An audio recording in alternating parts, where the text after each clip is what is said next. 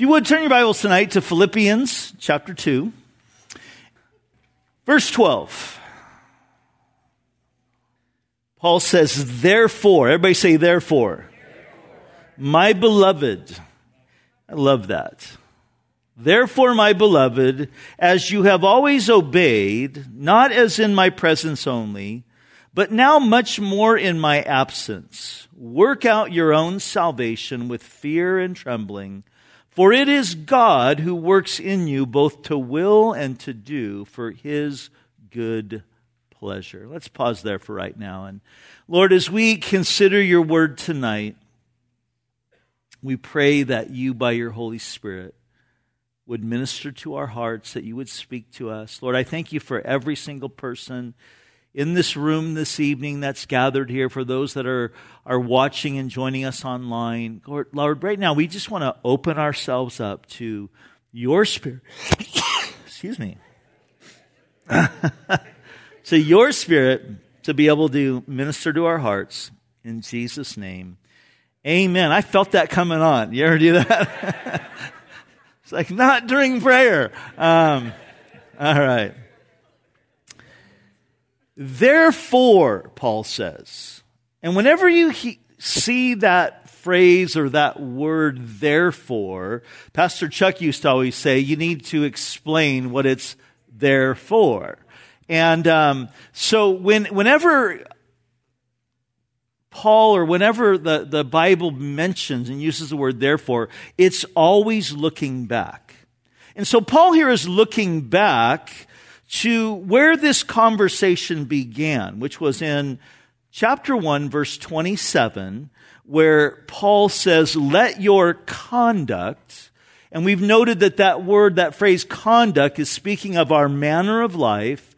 Let your manner of life be worthy of the gospel. And the idea being that your life would weigh as much as the gospel message. And then as we moved into chapter 2 last week, we saw that Paul explained to us what that would look like.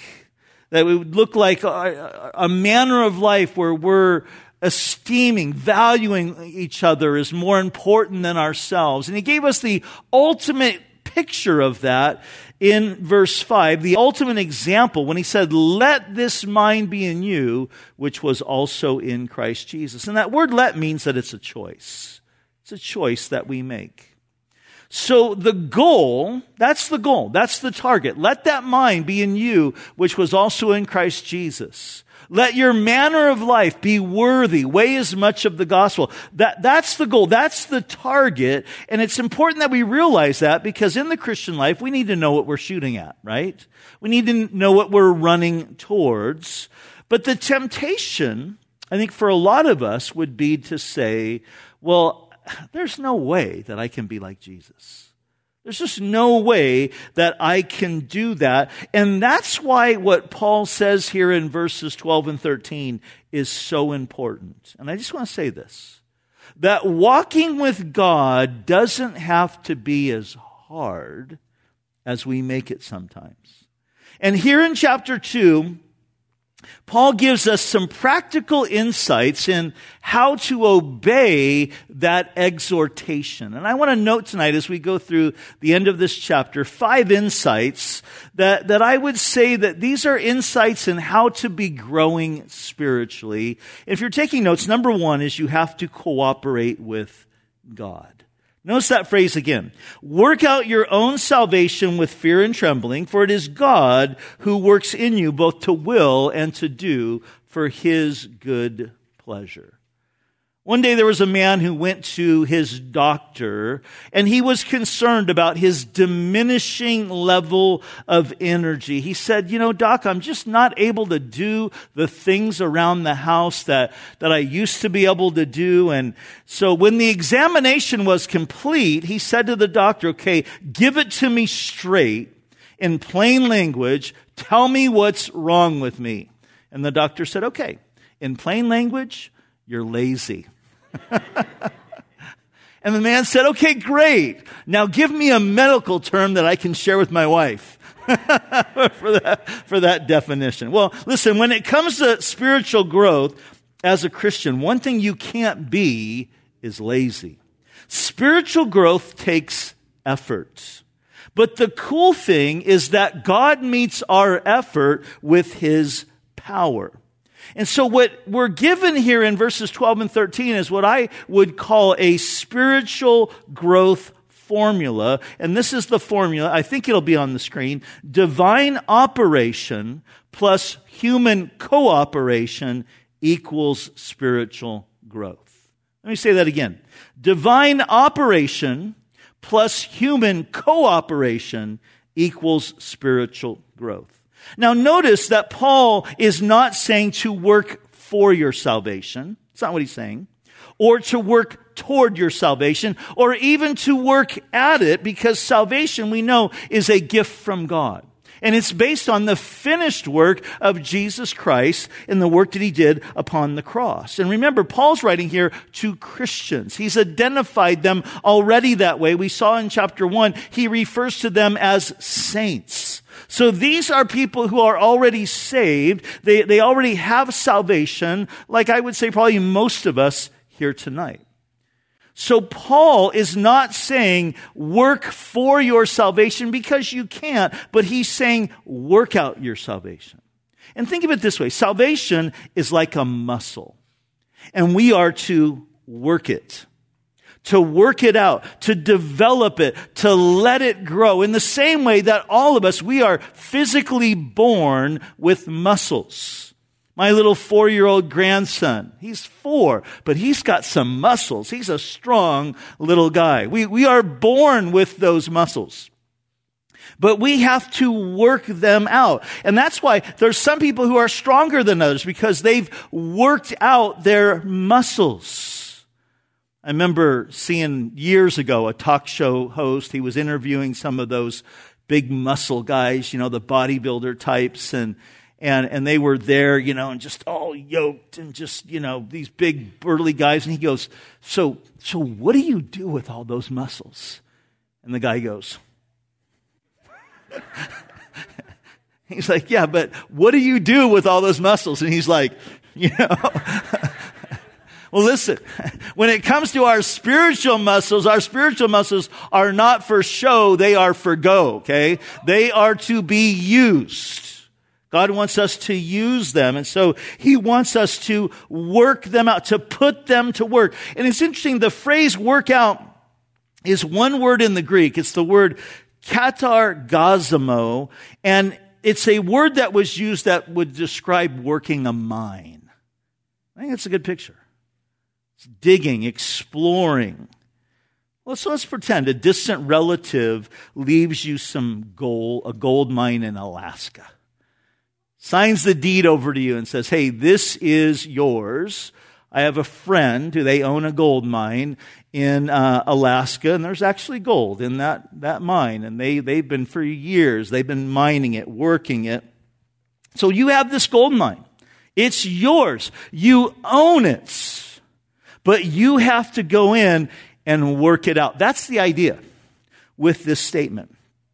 And it's really a good picture because the word salvation, catch this, encompasses more than just being saved from our sins. We usually just stop right there, right? We think, hey, it's wonderful. I'm saved. I'm not going to hell. Yay! That's what we think of salvation. But the word salvation encompasses so much more. It includes all the blessings and benefits of being a child of God. It includes all the resources that are suddenly at your disposal as a child of God. It involves discovering and understanding what it means that your identity is now in Christ. And so when Paul says to work out your salvation, he's saying to work it like a mine. Dig in. Explore it. To discover all that is yours in Christ, and work it like a muscle that you can grow stronger in your faith and in your walk with Jesus. And he says here, to do it, work it out with fear and trembling. That idea there is, we can put some of this, take your spiritual growth seriously. That's what it means. But note, spiritual growth is not entirely up to us and our effort. You see, verse 13 is key. Again, notice, Work out your own salvation with fear and trembling, for it is God who works in you both to will and to do for his good pleasure. And together, these two verses give us this right combination for growth. They give us this spiritual growth formula that divine energy plus human effort equals spiritual growth, or divine operation plus human cooperation leads to maturity. You see, from the moment we get saved, God is working in you. When Paul says that God works in you, the word he uses there is energizes. God is energizing you, and I want you to notice how he's doing that. How he's energizing you. It starts with your will. He says to will and to do for his good pleasure. It starts with the will. The idea of the will is the desire. So the Holy Spirit starts working on our desires. He places within us a desire to draw near to God.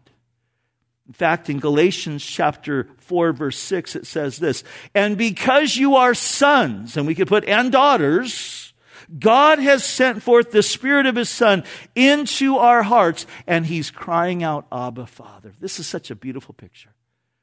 God has placed his Spirit inside of you. And his Spirit inside of you every single day is crying out, Abba, Father. The word Abba means daddy. It's a picture of intimacy. So you and I, we have this built-in longing inside of us because of God's Spirit inside of us for intimacy with God. That's part of the will, the desire that he's creating in us, this desire, this hunger, this pull toward God. When you wake up in the morning and think, you know what, I should read my Bible today, that's not because some pastor or leader or whatever told you should do that. It's the Holy Spirit inside of you that's seeking to draw you into that relationship and intimacy with God. So it starts with our desire, our will, to will. He's seeking to grow and work within us a spiritual appetite. And here's what's interesting about a spiritual appetite. When we eat physically, we get full. But you know what happens when you eat spiritually? You get more hungry.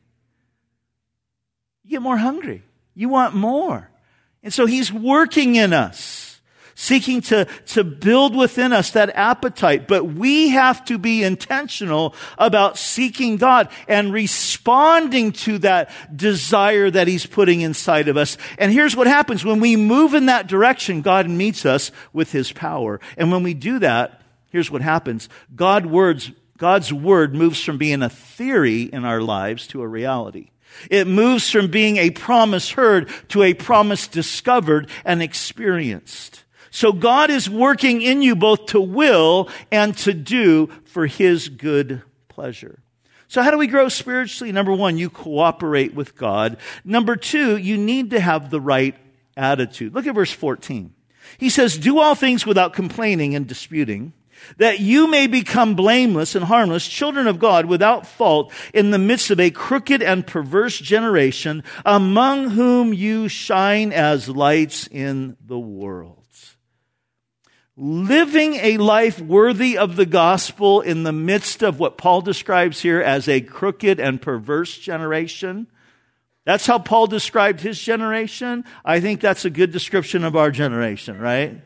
A crooked and perverse generation, living a life worthy of the gospel in such a culture can be hard because there's opposition, there's trials.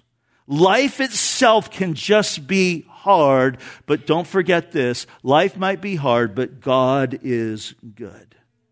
So do it without complaining and without disputing. How do we live a life that is worthy of the gospel? By being different. By being known for what we are for instead of what we are against. You know, our world is full of complainers. Our world is full of people that have critical spirits. But you know what makes us shine? Is lights in the midst of that darkness is when we're different. When we're looking at things differently. How many of you ever heard of Bob Goff? You familiar with Bob Goff? He's a guy that I love because he models this better than anybody that I know. He is just this guy that is just so full of joy. I don't think complaining is a part of his vocabulary. I mean, he just always looks for the best thing in a person or the best thing in a situation. And the reason is he lives with such a firm confidence in the sovereignty of God. And then it's the reality that, hey, God has got this and I trust him. My trust is in him. So, number 2, it's having the right attitude of knowing, why am I here? I'm here to shine his lights in the midst of this crooked and perverse generation. And if we're going to do that, we can't be always grumbling and complaining and disputing. Number 3, you need to keep the main thing the main thing. Look at verse 16. Holding fast to the word of life, so that I may rejoice in the day of Christ, that I have not run in vain or have labored in vain. Paul says, I want you guys to be holding fast so that my ministry isn't in vain, that you guys are holding the course. The word hold fast means to grip something and hold it firmly or tightly. It's the idea of knowing what you believe and why you believe it. That's the picture. Knowing what you believe and why you believe it and not deviating from it. It's knowing, holding fast to the truth. However, another way that this verse gets translated, and I actually like this translation, this description, is holding forth the word of life. The idea is holding forth the word of life. In other words, you're representing the gospel. You're holding forth the good news of who Jesus is and what he has done to the world. You're living it. You're declaring it. You're holding it forth. It's holding forth the idea that there is hope for this world and his name is Jesus. And I think that really fits well with the big idea of verse 27 of chapter 1, living your life in a manner of life that is worthy of the gospel. That your life, in other words, your lifestyle is kind of like a banner that is being held forth, declaring who Jesus is and the glory and the beauty of the gospel message. And think about this. You know, our world has told a generation of young people, you young people over here, our world says to you that you have come from nothing, that you are nothing, and you are going nowhere. That so often is the message that the world puts out. And so it shouldn't surprise us when we see young people living that way. Hooking up and living reckless and living for the moment and living with no direction, because that's the way the people live who buy into the message that we have come from nothing, we are nothing, and we're going nowhere. There's no hope. But the gospel says, no, that's not it at all. The gospel says you have been created on purpose and for a purpose, and that purpose is to know God and to live for him and to find your purpose in a relationship with him. And God has blessed you, and he's given you gifts, and he's given you talents, and he's given you abilities that he wants you to use those to impact your world. And so we are to hold forth that message to the world around us. The hope and the purpose that is found in knowing God, and that comes through his Son, Jesus Christ. That's our third insight for spiritual growth, is holding fast to the truth or holding forth the truth of the gospel. Number 4, you need to be all in. And here's where Paul gives an interesting analogy in verse 17. He says, yes, and if I am being poured out as a drink offering on the sacrifice and service of your faith, I am glad and rejoice with you all. For the same reason, you also be glad and rejoice with me. Now, a drink offering was symbolic in that culture of being all in, of being poured out. It's the idea, I'm all in, and so I'm being completely poured out. But the drink offering in Israel was associated with their worship. In fact, one of the offerings in their worship system that they would give was the drink offering. And so these two ideas combine to form the wonderful picture of the believer in Jesus.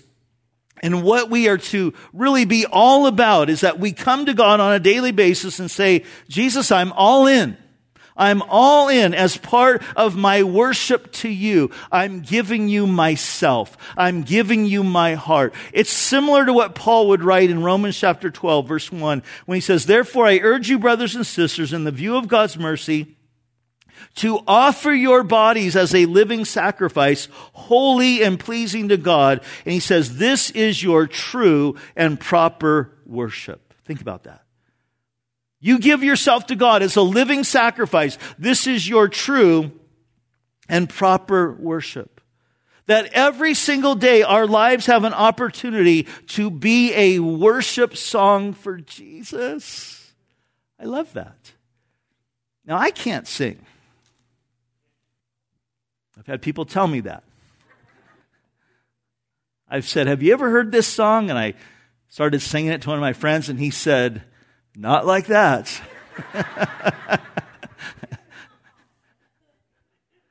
So I don't have that gift that some of the others that are up here on the platform have. But hey, my life, your life can be a worship song to Jesus that he takes pleasure in. It doesn't matter how we sound, it's how we live. And our lives can be a worship song to Jesus if we realize, Jesus, I exist for you. So pour me out today. But listen, in order to be poured out, you first have to be poured into. So it's daily coming to the Lord and saying, God, fill me afresh today with your Spirit. Lord, as I spend time today in the Word and in prayer, Lord, fill me up so that you then can pour me out. And I want to ask you this question.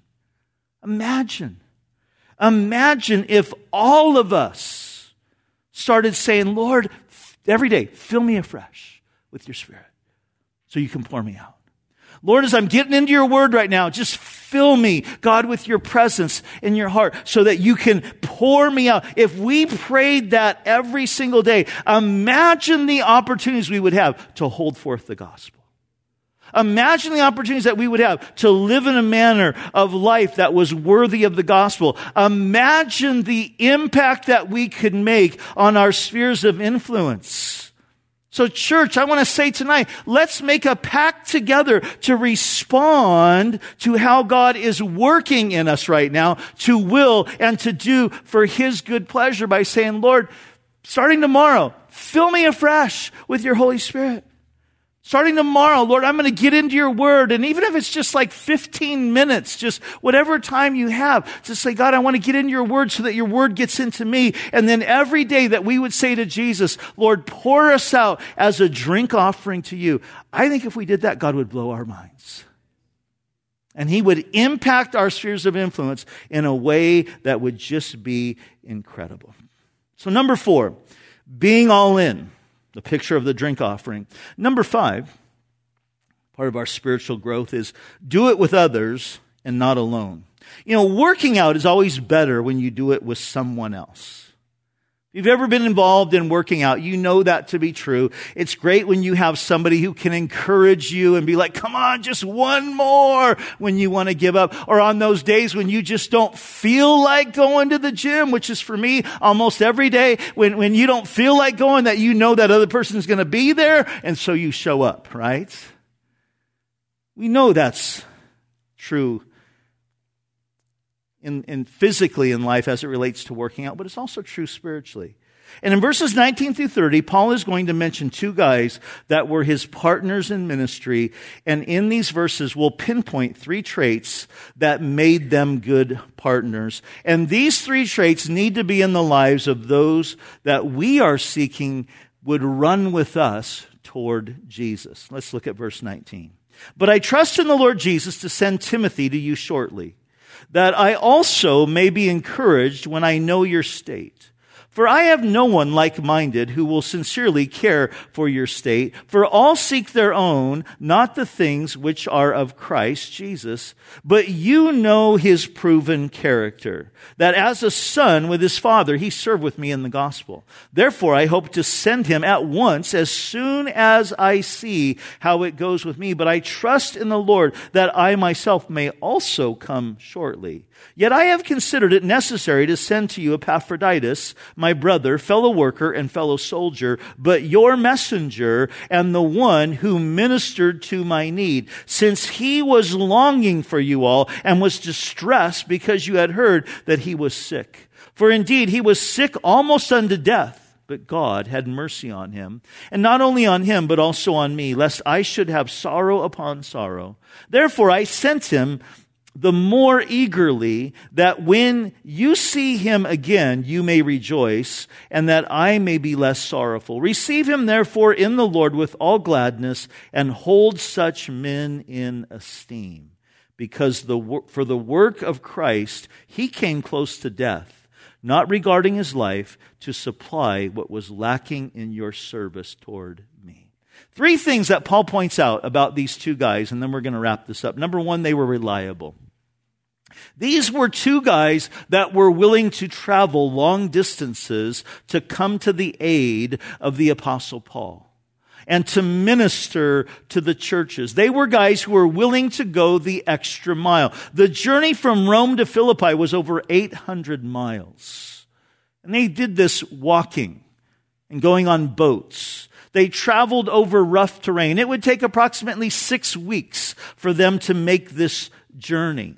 Now, Timothy was one that Paul often sent to various places. It was Timothy that Paul sent from Athens to Thessalonica. We read about that in 1 Thessalonians chapter 3. He also sent Timothy from Ephesus to Corinth. He sent Timothy from Ephesus to Macedonia in Acts chapter 19. And now he's sending him again to go on this errand, to go and represent him to the people there in Philippi, that he would travel there from Rome. And you know what? It takes somebody reliable to pull that off. And there's a principle in this, and the principle is the more reliable that you are, the more valuable you become. And the more faithfulness actually leads to fruitfulness. Faithfulness will open doors for more fruitfulness. And the more faithful that you are, as you just stay in it and you stay the course and you keep going, the more fruitful you will become. And we see this with Timothy, because Paul would eventually appoint him to be the pastor of the church in Ephesus that Paul had pastored for 3 years. Now, Epaphroditus, though, was also very reliable. Notice the titles that Paul gives him there in verse 25. He calls him brother, his fellow worker, his fellow soldier, but he says, but your messenger. The word messenger means ambassador. And we read in chapter 4 that when the church was sending a financial offering to Paul to help support him in his ministry, and in those days, they didn't have wire transfers. They didn't have bank transfers. They didn't have Venmo. The way that they would have to send an offering is they would have to carry it. They'd have to find somebody who would travel and make that journey, and it was a dangerous journey. It was a journey that there would be the possibility of getting robbed by robbers. And so they needed a reliable person to do that. And Epaphroditus was the one who was chosen. And he was sent to serve Paul personally and to serve alongside of him. And notice that Paul says that he was the one who ministered to his needs. So first of all, good friends that are going to help you grow are reliable. Number two, they're compatible. Verse 20, Paul says this about Timothy. For I have no one like-minded who will sincerely care for your state. For all seek their own, not the things which are of Christ. One of the best compliments that Paul could give about Timothy was that he was like-minded. So Paul was saying, look, if I can't come, I'm sending him, and he's the next best thing. He's just like me. In fact, that phrase like-minded, this is the only time it appears in the New Testament. And in the Greek, the word for like-minded literally means equal-souled. His soul is just like mine. Paul defines what made Timothy like-minded when he says, everyone else is seeking their own and not the things of Christ. Timothy was a guy that put Jesus first. And you need to have friends who are going in the same direction as you. You need to have friends that you are compatible with you, that you are running together and you're running towards Jesus.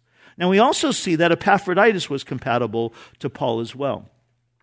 Paul shared his heart and burden for the people of God. In fact, in 2 Corinthians chapter 11, Paul spoke of the burden that he carried in ministering to the churches.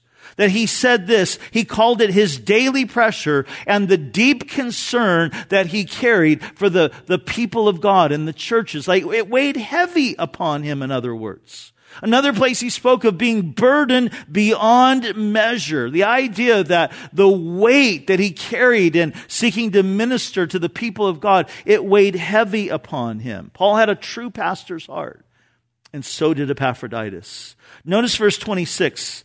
Paul says this, since he was longing for you all and was distressed because you had heard that he was sick. And then in verse 30, he says, because the work of Christ, he came close to death, not regarding his life, to supply what was lacking in your faith. These guys were compatible. They had that same heart. And the third thing we see in them is that they were durable. We learn from Paul's other writings about Timothy that Timothy was timid. Timothy was younger, and he let his youth just kind of get in his way. And Paul had to tell him, hey, let no one despise your youth. You've been called. You've got a calling on your life. And Paul would say to him, God has not given you a spirit of fear, Timothy, but of power and love and a sound mind. And Timothy was able to overcome that timidness and become a man that was used mightily of the Lord.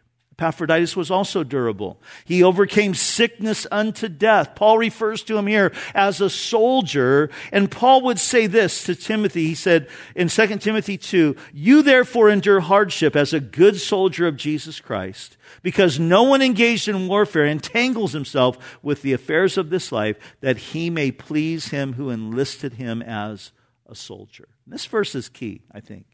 As to why Epaphroditus and Timothy were so durable is they were serving to please the one who had enlisted them. And that was Jesus. And this is really a key. We're not serving men. We're not serving for pats on the back, but we are serving Jesus. And you know, Jesus is the most durable servant of all. That he's the one that we are told that he despised the shame, and for the joy that was set before him, he endured the cross.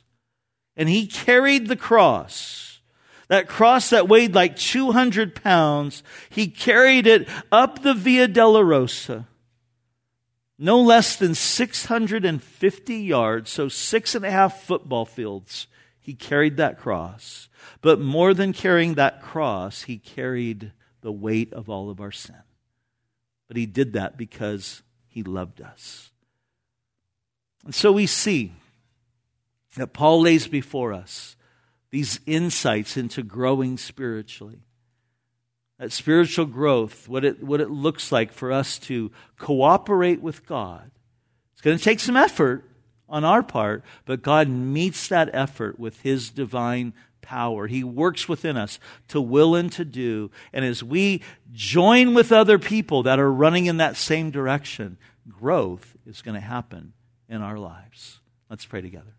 Father, we thank you for this picture that we're given here tonight in Philippians 2. And Father, I pray that you would just minister to our hearts now as we spend some time in these groups and spend some time in discussion. Lord, I pray that you would just bless these conversations in Jesus' name. Amen.